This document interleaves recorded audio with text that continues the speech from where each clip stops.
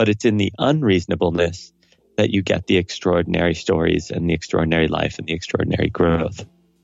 So your life is really, the size of your life is completely in proportion to how willing you are to be uncomfortable.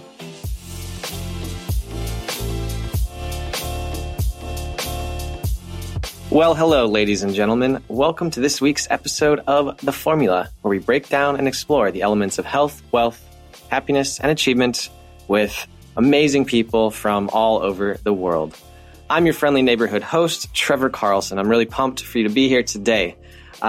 Quick shout out to my friend Danny Loddick for lending me the book 2 a.m. Principle by today's guest, John Levy.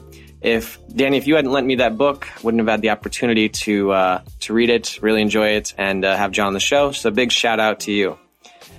Today's guest is like I said, the author of the 2 a.m. Principle, John Levy. So what is the formula for the most epic night of your life? Like, how can you design a night so amazing, so spontaneous, so fun?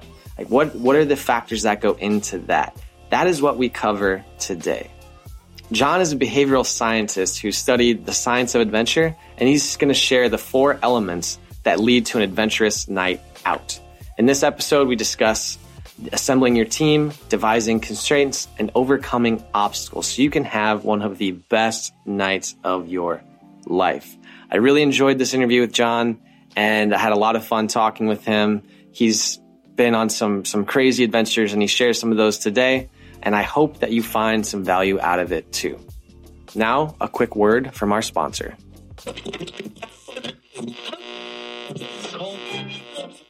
This episode is brought to you by Ladyboss. Ladyboss is the first global weight loss and support community for women. Their mission is to help women lose weight while loving themselves. They help women get their confidence back, improve the overall quality of their life, and change the health of their entire family. They do this through providing the best information, products, and services possible in fitness, nutrition, and accountability. Ladyboss. Over 1,309,573 women supported and counting. To sign up for Ladyboss, head to the sponsored products page on theformulapodcast.com. Now, back to the show.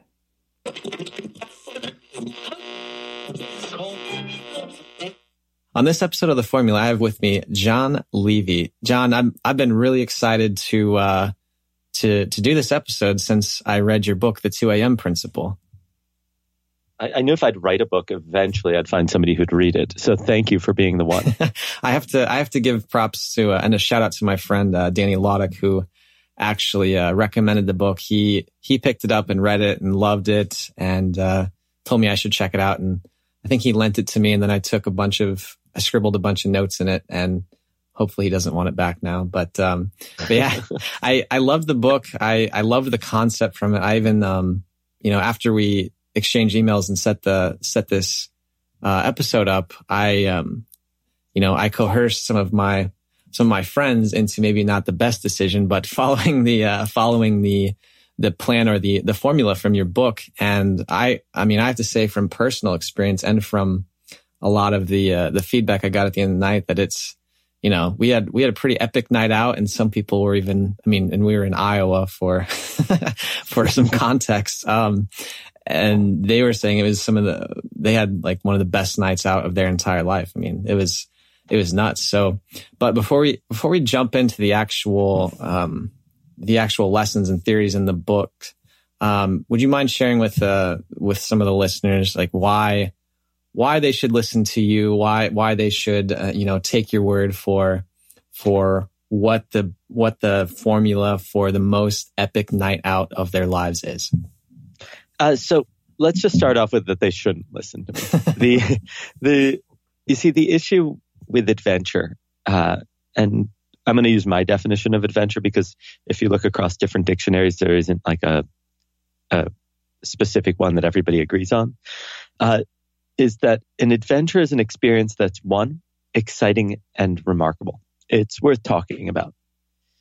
Two, possesses adversity and or risk, preferably perceived risk, meaning that you don't actually have to put yourself in direct danger in order to have an adventure. You can have a perceived risk like a social challenge or get over a personal fear or something like that.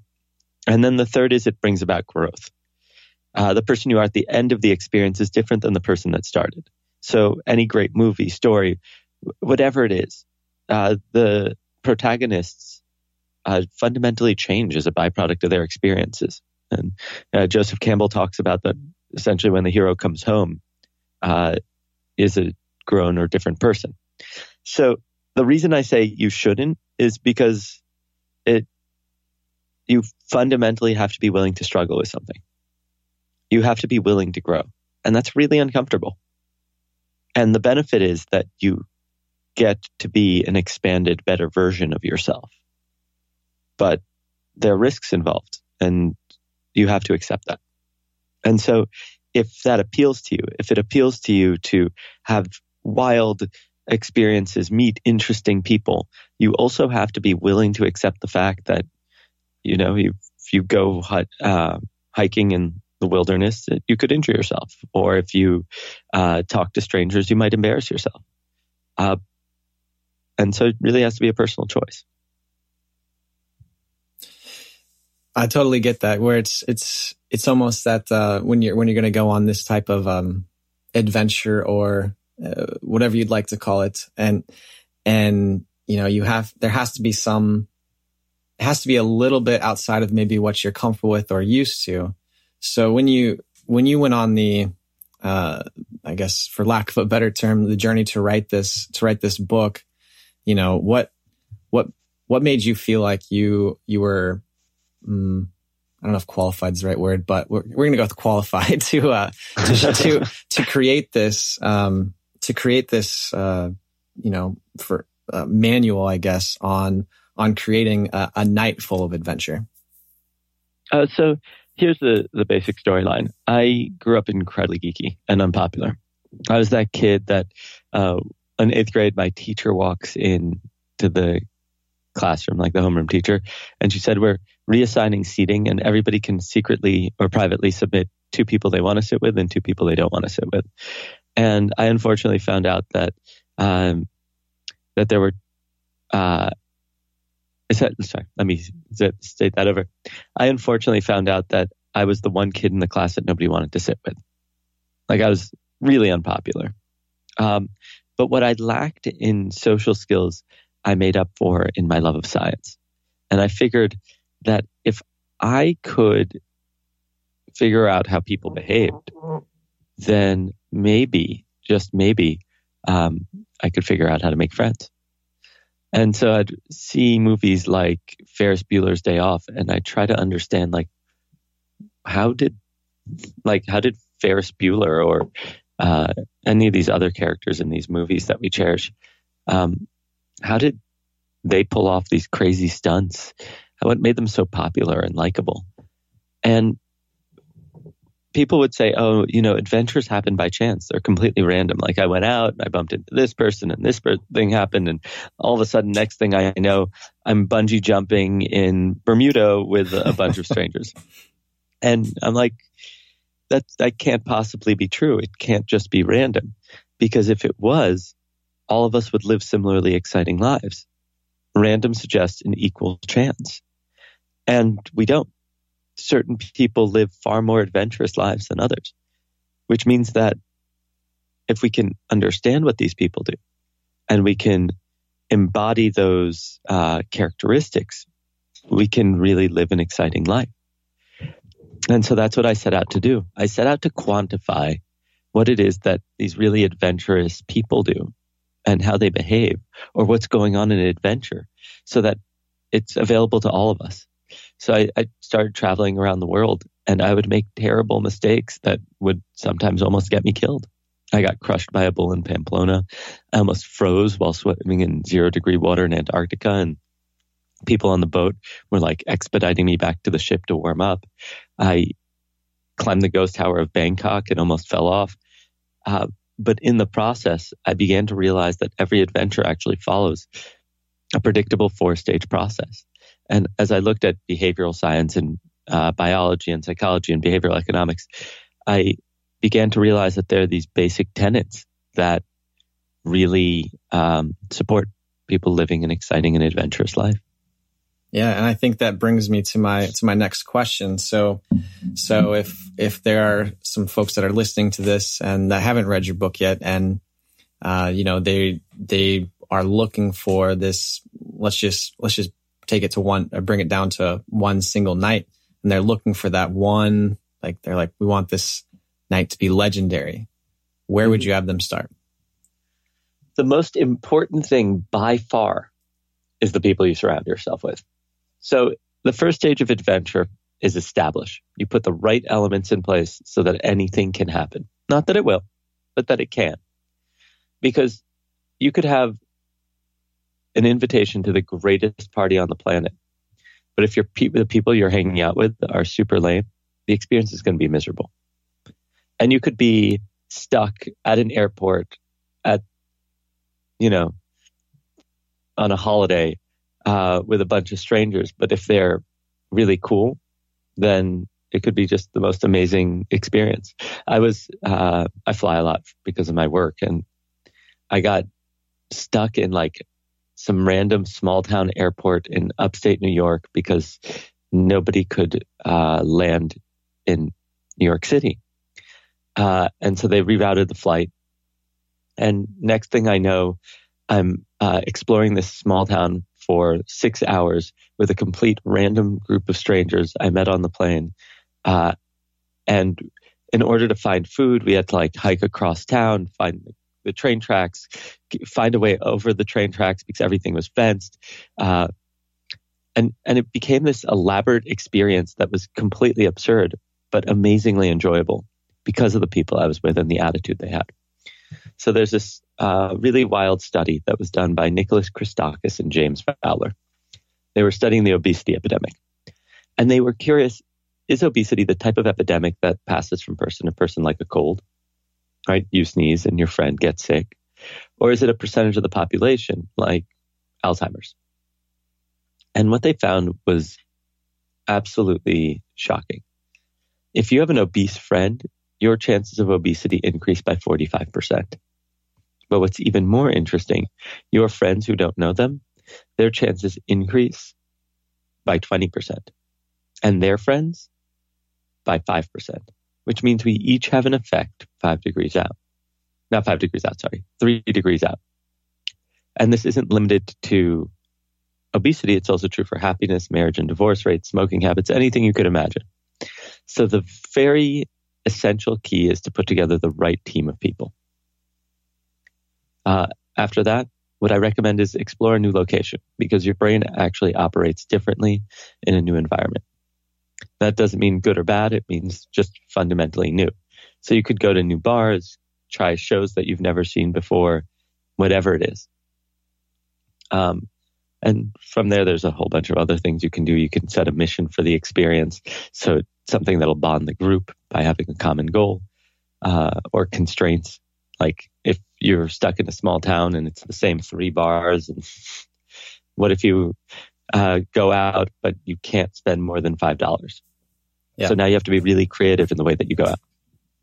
So that's kind of the first stage. You establish, you put the right elements in place. Mm-hmm. And I remember from the book, there was a couple, you gave a few guidelines or a few possible constraints to use. And I'm just going to use my point of reference, which is actually trying this out, which is, what did we use? We had to go to since we were in kind of a smaller town, a college town, but there's still a number of bars. We had to go to a new place every hour. That's fun. Yeah. And then we had to, somebody new had to pick the next place. Uh-huh. So we couldn't have the same person just picking all the places. And then the third one was within reason, within reason and within, the law.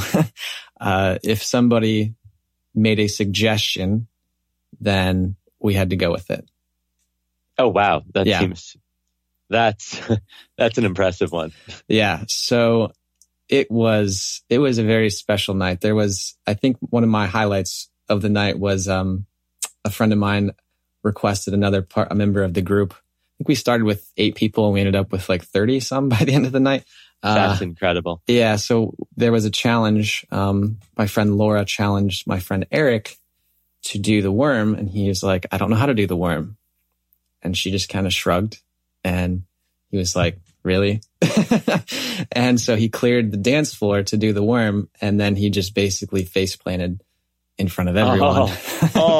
And brutal. I almost fell down laughing.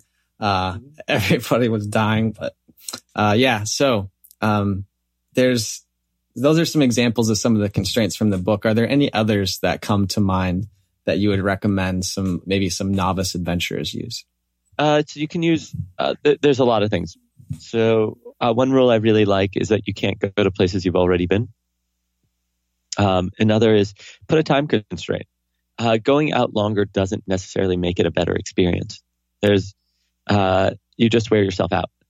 So if you put a time constraint, like you have to fit all of whatever it is that you want to do into a 3 or 5 hour period of time, it's actually an amazingly effective way to motivate people. When you have unlimited options and unlimited time, it's overwhelming. What else? I really like setting projects. I remember going on a date once and I said, okay, we have $20 and we have to perform 3 random acts of kindness. And so we bought somebody who was homeless a meal. And then we went into Duane Reade, which is like a pharmacy chain here, and bought supplies to make for us to literally create cards for random strangers to tell them they're wonderful. And it was like this super strange creative activity that, but it fulfilled on this mission, and it was a great date. And it was also as a bonus in a time in my life when I didn't have much money and really inexpensive. That's a great idea that's something I wouldn't even have thought of for a date or even like a night out or an afternoon out. But it's pretty brilliant because I'm sure that you made a lot of memories with that person. So you've assembled your team, and I think you referred to them as your fellowship in the book, if I remember correctly. I think refer to them as a team, but it sounds like something I could say just to be extra geeky. I make references to like probably every geek franchise from Star Trek to Doctor Who along the way. Yeah. So I wouldn't be surprised if I put in a Lord of the Rings reference somewhere. So you want to get the right people on board. Yeah. I love that. I love that, like calling it the fellowship over anything else, because when I was explaining it to the people I had recruited, I was like, there's a chance we're going to lose some people on the way, but we're probably going to gain some new people too. So you're the starting group. So you have your team, you've picked your place, you have your mission set up, you're getting ready to go out for the night. What advice would you have for these new adventures to really approach the night? So the first is there's this like famous phrase that goes, you have to be willing to give up the life you planned for the life that's calling to you, which is, you might have concert tickets, you might have this interest in going to a specific restaurant, but if on your way there you bump into a moving limo with this literally happened to me. A limo was driving down the street as I was leaving a party, and it had a 3-foot long inflated penis hanging out the window, and it was a bachelorette party. And so me and my friends just started running after it and jumped in, and that completely changed the course of the night. But if you're too attached to accomplishing to doing something very specific, you'll miss out on opportunities and serendipity of it all. So one is, yes, it's important to fulfill your mission or go after your mission, but don't get so stuck on it that you miss the great opportunities. If your mission is to do 3 random acts of kindness, and all of a sudden, celebrity says, "Hey, come party with me," are you going to be like, no acts of kindness? Sorry, I can't come with you. I'm going to go do these random acts of kindness. Right. So it just has to make sense. So that's one. Two, you have to be willing to be uncomfortable. So growth comes from being outside your comfort zone.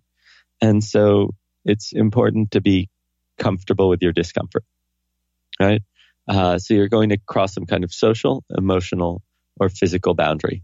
And what's really important as you do this is realizing the line between a perceived risk and an actual risk. Meaning, when I went to running the bulls and I got crushed, that was actual peril. I put my life in danger. And that's not necessary to live an adventurous life. Most of the experiences that I describe in the book and most of the experiences that I have usually involve some kind of social interaction that pushes me outside of my comfort zone. And even though the brain processes these things differently, your physical response of fear and adrenaline and excitement and all these things, the physiological response is almost identical. And so you can have this experience of feeling like you're overcoming a challenge without ever putting yourself in direct danger.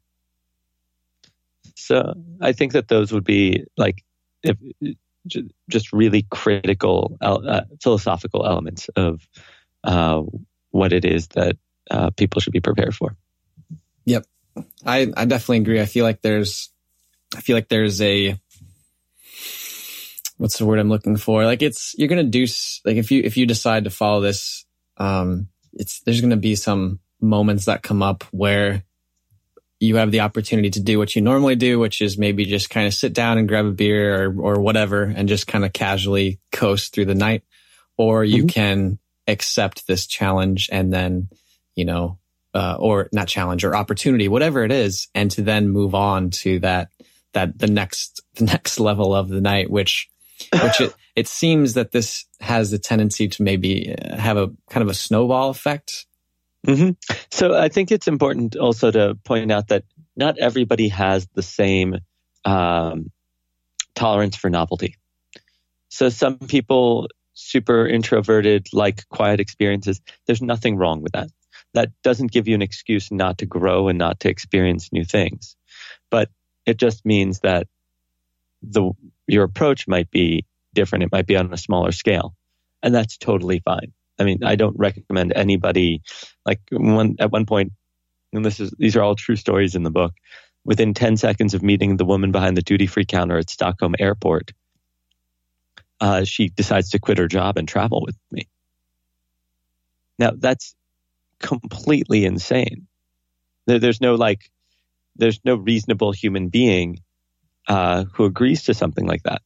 But it's in the unreasonableness that you get the extraordinary stories and the extraordinary life and the extraordinary growth. So your life is really, the size of your life is completely in proportion to how willing you are to be uncomfortable. That's a really good point. And so in the case of, what was that? The woman from Stockholm, we ended up becoming super close family friends. She then came to our family reunion the following year. We were close, and it's incredible. And it's because we shared this completely insane experience together. But that's also not right for everybody. Yeah, I couldn't agree more with that. And it's also I feel like you kind of have to work your way up to that level of comfort as well, where you're probably not gonna go from casual adventure or never really been on an adventure to convincing somebody you met 10 seconds ago to travel with you all over the world. Yeah, I think the first thing that you need to do is say yes, and realize that in most cases, you can still say no later, right? So if I say, "Oh, I want to come, I'll go with you on this party," and I hop on a subway and I'm chatting with you, and then at like 10 minutes in, I go, you know what, guys, this has been really fun. I'm going to go, hang out with my friends. That's always an option. It's not, nobody's requiring you to do something. And most of the time that actually works. And is functional, right? Sometimes you're like on a flight, so you can't just turn around, but you get the idea. Yeah, you can't just jump off or anything. Yeah. So there's this issue that we suffer from, which is a matter of we're fooled into thinking that the frequency of terrible things is significantly greater than it is. Nobody really gets kidnapped, or there aren't really that many serial killers in the world. It's just all these TV shows make a fortune convincing us there are. So overwhelmingly, people have never been more safe now than they were in history, and which means that you can safely take on risks and adventures and so on. Now, I do want to point out that that I have no right to say to define somebody else's risk capacity, right? If you're a petite woman and you feel like you're unsafe in an environment, you have to do what you're comfortable with. Or, in U.S. culture, police harassment of minorities is an endemic issue, and I'm not here to tell people to put themselves in danger or bad situation. But what I can tell you is, statistically speaking, the world has never been safer. Yeah, go ahead, please. No, it's funny that you say that, because I'm currently on a long-term adventure, I suppose, spending about a month in a different country till whenever I decide to stop. And yep. And I remember when I was getting ready to leave, I told I grew up in a very small town. Sounds like we might have had some similar childhoods in that, like, I wasn't the coolest person growing up, but I, it was a pretty, I don't want to use the word sheltered, but I'm going to, a pretty sheltered place.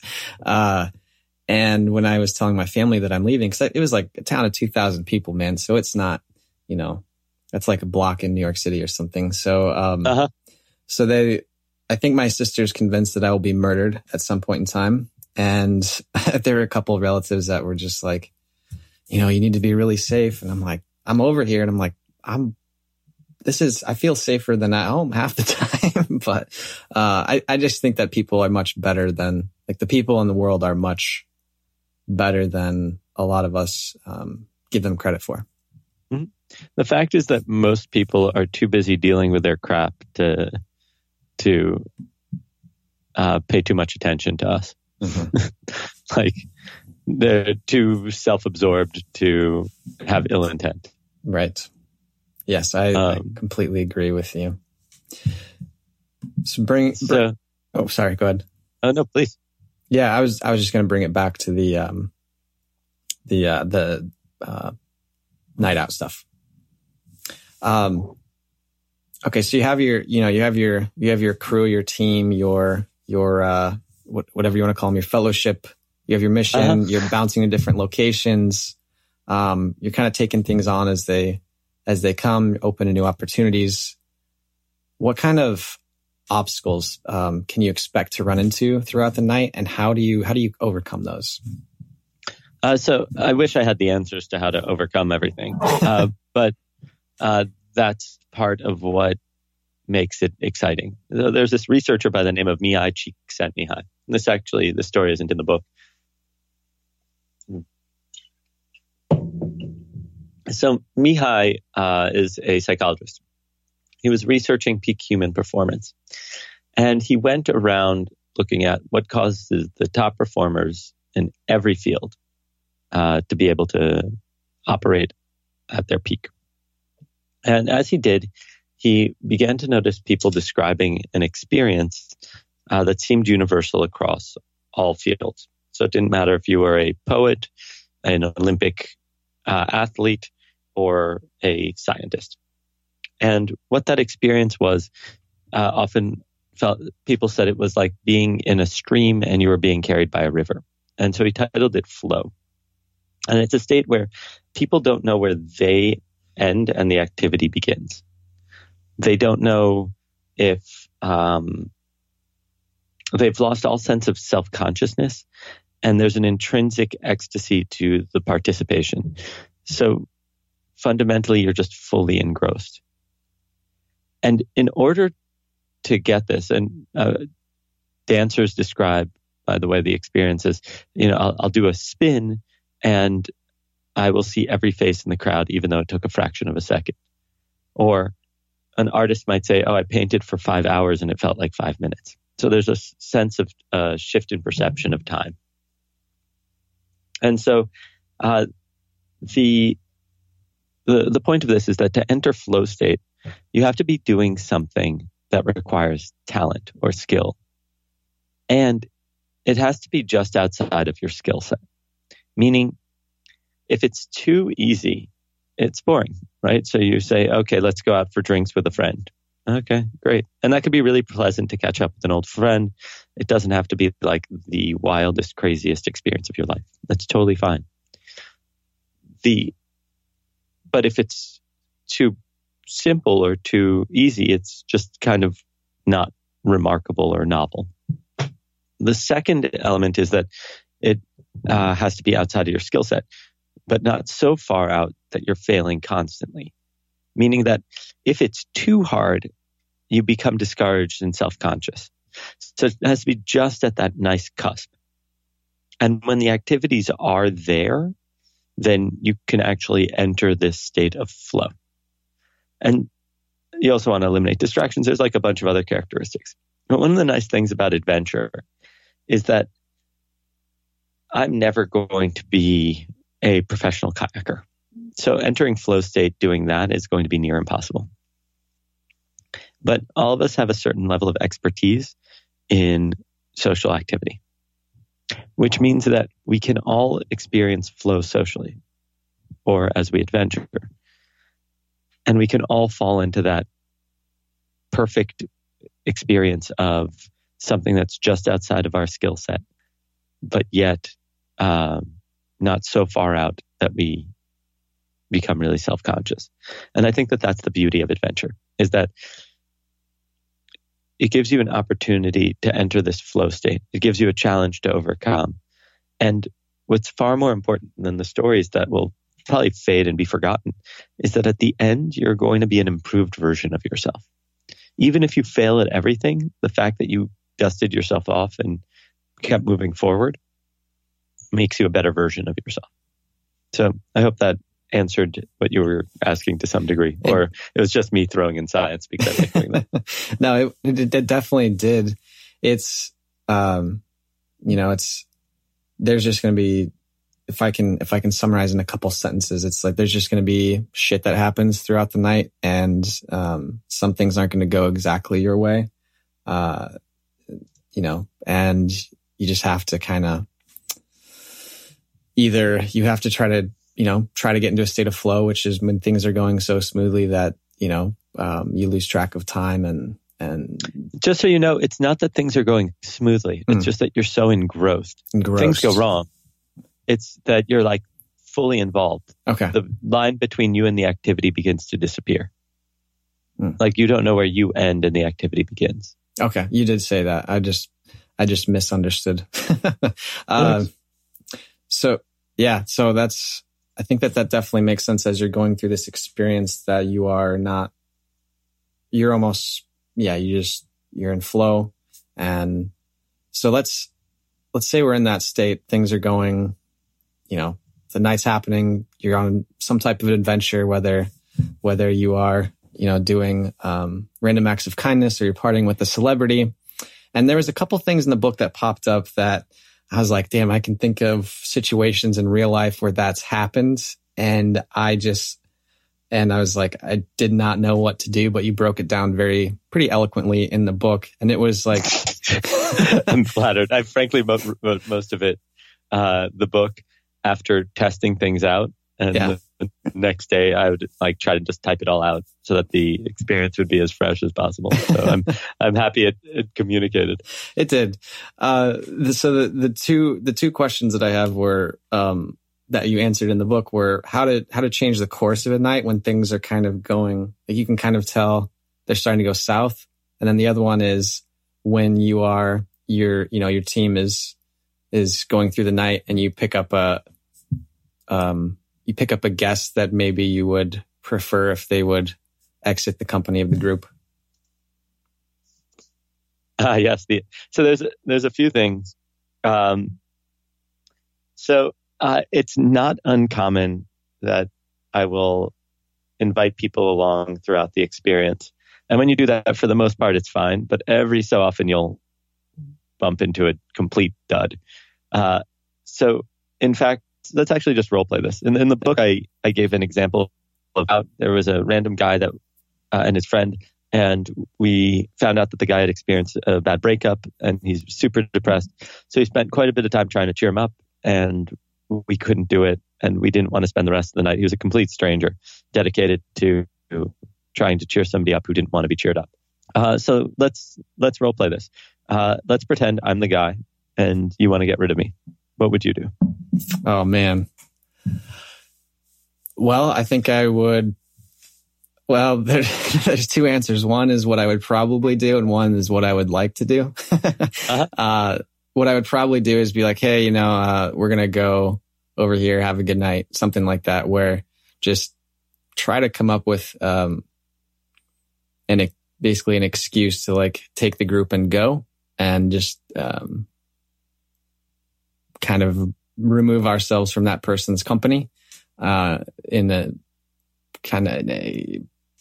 seamless transaction, I guess, or the least likely to cause any tension. I guess ideally it would, instead of having to like move locations to avoid this person, it would just be ideally, maybe I'm stealing this from you, but just saying like, hey, haven't seen these guys in a while. We just want to spend some time together and talk about and hang out. So good catching up with you, or good seeing you, and then part ways. That way you're not at the same place, or that way you don't have to move venues or anything like that. I think that's perfect. You really want to just be direct in a non-insulting way, right? So because there's no benefit to really ever insult anybody. So I would, if I were in your shoes, I'd come up to me and I'd say, hey, John, it was really a pleasure to meet you. And I'm sorry that you're going through all this. I apologize. Me and my friends don't get to see each other very often. And I really want to just spend some quality time with them. So I hope you don't mind. We're just going to hang out just us for now. And then I'd shake your hand, look you in the eye and say thank you. And then I'd look away and I'd say, maybe I'd point you in a certain direction so you can go. And there's no reason that the person wouldn't be gracious and leave, because that isn't that you have no obligations to the person. The problem is that people start acting awkwardly and making these scenarios far more uncomfortable than necessary. Mm-hmm. And the person's a stranger, so you just have to be polite and direct. You also asked a question about another kind of situation. Yeah, if you find yourself, let's say, for an example, we can just role play this one as well. If you find yourself, let's say you're moving venues and you find yourself at a venue or at a place where you can feel kind of the energy of the group dying because of maybe let's just say it's the environment. Mm-hmm. And, so how do you change the course of the night when you can when you feel like it's at like a breaking point where it could die at this point, or it could elevate or continue? Great. So I think there's a few things. One is you want to make sure that no matter what you do, you end on a positive note. There's something called the peak end rule. It was discovered by Dan Kahneman and Amos Tversky, the brilliant scientist who Kahneman won the Nobel Prize for creating behavioral economics and proving that we're not reasonable. And it turns out that human beings don't process the duration of pleasure or pain. They process the peaks of experiences and how they end. So it's essential that you end on a really positive note, because that's what you'll take away from the entire experience. So if you go on a 3-hour long date and in the last 3 seconds, the person's a total jerk, and people ask you, oh, how was your date? You would say, terrible. Even if it was 3 hours of perfection, that last 3 seconds of awful made it awful. So the question you have to ask yourself is, should I be continuing? Is it worth the effort? Am I willing to put in the effort, and will the team be able to handle it to take it to that next level? Because if you're all exhausted and you've been partying for 3 days and you are just trying to, suck the marrow out of life and be like, oh my God, no, we can go for another 2 hours. And everybody's so tired. Like there's really you're better off just ending on a really positive note where you sit down and you kind of maybe have a drink and rehash your favorite moments from the last 3 days. That's totally fine. It's really an enjoyable experience, and it'll end on a positive note. The other scenarios are, if it's still early in the night, there's a few options. One is there's something called the winner effect. The winner effect states that once you experience a win, your body has higher testosterone and prepares you for your next challenge and gives you a higher chance of succeeding at it.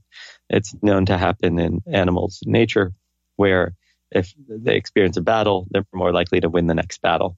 But if it happens too much, then they have too much testosterone and they end up taking unnecessary risks or spending time in the open and getting killed.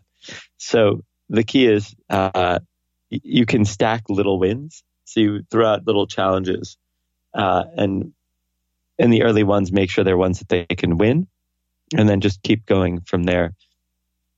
And what will happen is that they'll get more and more excited about taking on more challenges.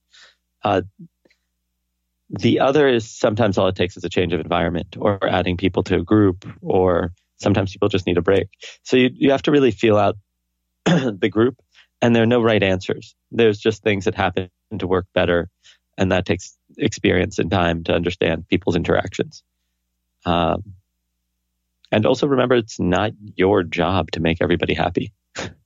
It's that's a lot of pressure to put on yourself. It's okay for you to I've had nights where my friends were really just kind of tired and slow. And I was like, you know what, guys, it's totally fine. I'm going to go explore Montreal by myself, and you go do your thing. And I ended up meeting this group of guys who were all gamers and traveling around the city with them and having drinks. And I had a great night. And the next morning they were rested and I had an adventure and everybody was happy. So it sounds like it can be, there's multiple ways that you can handle that situation as long as, you kind of take the temperature of the group and the environment, and sometimes it's you going off on your own, maybe switching venues, maybe throwing up a challenge that's a low-hanging fruit, and then kind of seeing what happens from there. Yep. Yeah. Perfect. Yeah. So it sounds like if somebody, listened to this episode, they could get the Cliff Notes version of your of how. No such thing. Buy 10 copies of my book. That's the only way to be good at this. You'll never figure it out on your own, and you will suffer with a boring life if you don't buy 10 copies of my book. You don't even have to read them. You could just put them under your pillow. You'll get all the material through osmosis. It's science. I'm a scientist. You can trust me. Yeah, I think that's probably the most accurate thing you've said today is osmosis through touch for books. Yep, that's how it works. Or you listen to the audio version and hear my ridiculous voice telling insanely absurd stories of finding myself awake, waking up in the middle of the night in a freezing cold field with a random human being next to me on the ground, fully dressed, not knowing who they are or what's going on, and trying to piece together the events of the previous night. So the options are yours. These all sound like great options. So to wrap things up, is there any pieces of wisdom or words of advice that you would leave the future adventurers with? I would say find things that are completely unfamiliar and just try them out. There's a great, I think it's like 99% Invisible or an Invisibilia episode where they tell the story of a Facebook developer who had like a really wonderful, but kind of like monotonous life. And he developed an app that randomly selects the public events on Facebook, and then he attends them. And so he ends up at like a Russian developers meeting, and he's not Russian, and they end up inviting him to stay, and he gets drunk with them. He goes to a Thanksgiving 3 hours away from his home with some random strangers, and but his life is fundamentally novel and interesting. He's exposed to people that he would otherwise never see. So one of the things I like to do is I search the area in my hometown, New York, and I find all these crazy events, and I will often pick events that I don't think I will enjoy. Because who knows? This concept that we are some stagnant person that has things that they like and don't like, and that's it, is a load of crap. And so we have to keep retesting. I thought I was a person who hated concerts. Do I hate concerts? Maybe. But that doesn't mean I shouldn't try and go. In a worst case scenario, I've lost, if I'm really not enjoying myself, a half hour, an hour of time and $20, whatever. That's a really, really valid point that, you have to kind of test your compass for what you do and don't like, because just because you didn't like something 5 years ago or 3 years ago doesn't mean you're not going to enjoy it now. Mm-hmm. There's this funny thing. I don't drink coffee, and I have no desire to drink coffee, but I'm not sure how often I don't drink coffee because I actually have no desire, or because it's become such a part of my identity that I'm not a coffee drinker. That can change at any moment. And then all of a sudden I have all these new options. So I think it's critical that we question these things that we believe are stagnant and explore and try things. And who knows, maybe when you make some new friends who really enjoy something, you'll fall in love with it again. Yeah. Well, John, I think that, recapping a lot of the lessons from the book and hearing some news stories from you now I really want to go out and test out your 2 a.m. principle again, which maybe I'll have to give that a shot over here with a new group of friends. I think you should. And I think the big key is that the 2 a.m. principle doesn't actually, which is that nothing good happens after 2 a.m. except the most epic experiences of our life. Meaning you either just should have just gone home or it was absolutely incredible. And that's true for anything. Last night, I was invited to a private dinner at the Hermes flagship store here in New York. I woke up at 3 o'clock in the morning, LA time, got to a 6 a.m. flight, flew into New York, made it home in time to shower and change, and then went to the dinner. And after that much effort getting there, you would think, man, he probably closed it out. I enjoyed the dinner. I spoke to a bunch of people. I had a great time. And then I was like, you know what? I'm done. This is great. And I left. And I left an hour and 15 minutes in. But it was, am I disappointed that I put in all that effort? No, because I like being the type of person who goes the distance, who's willing to try things out, who's willing to redesign his schedule so that he can experience novelty. And the food was awesome. So, and I'm sure the rest of the people there stayed for several hours, but I was done. And I went to bed at 9 a.m. It definitely wasn't 2 o'clock in the morning.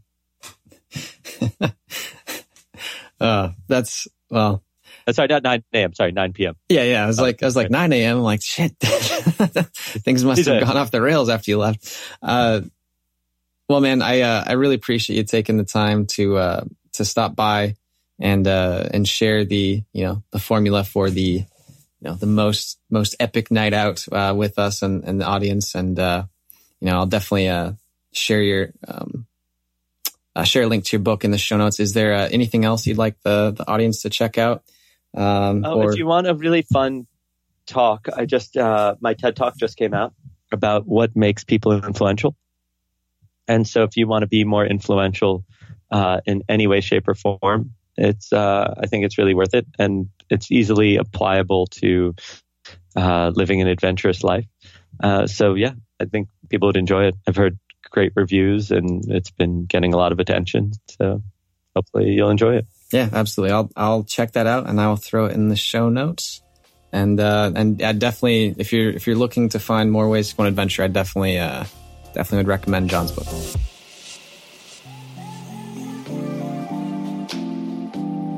Well, ladies and gentlemen, that is a wrap for this week's show.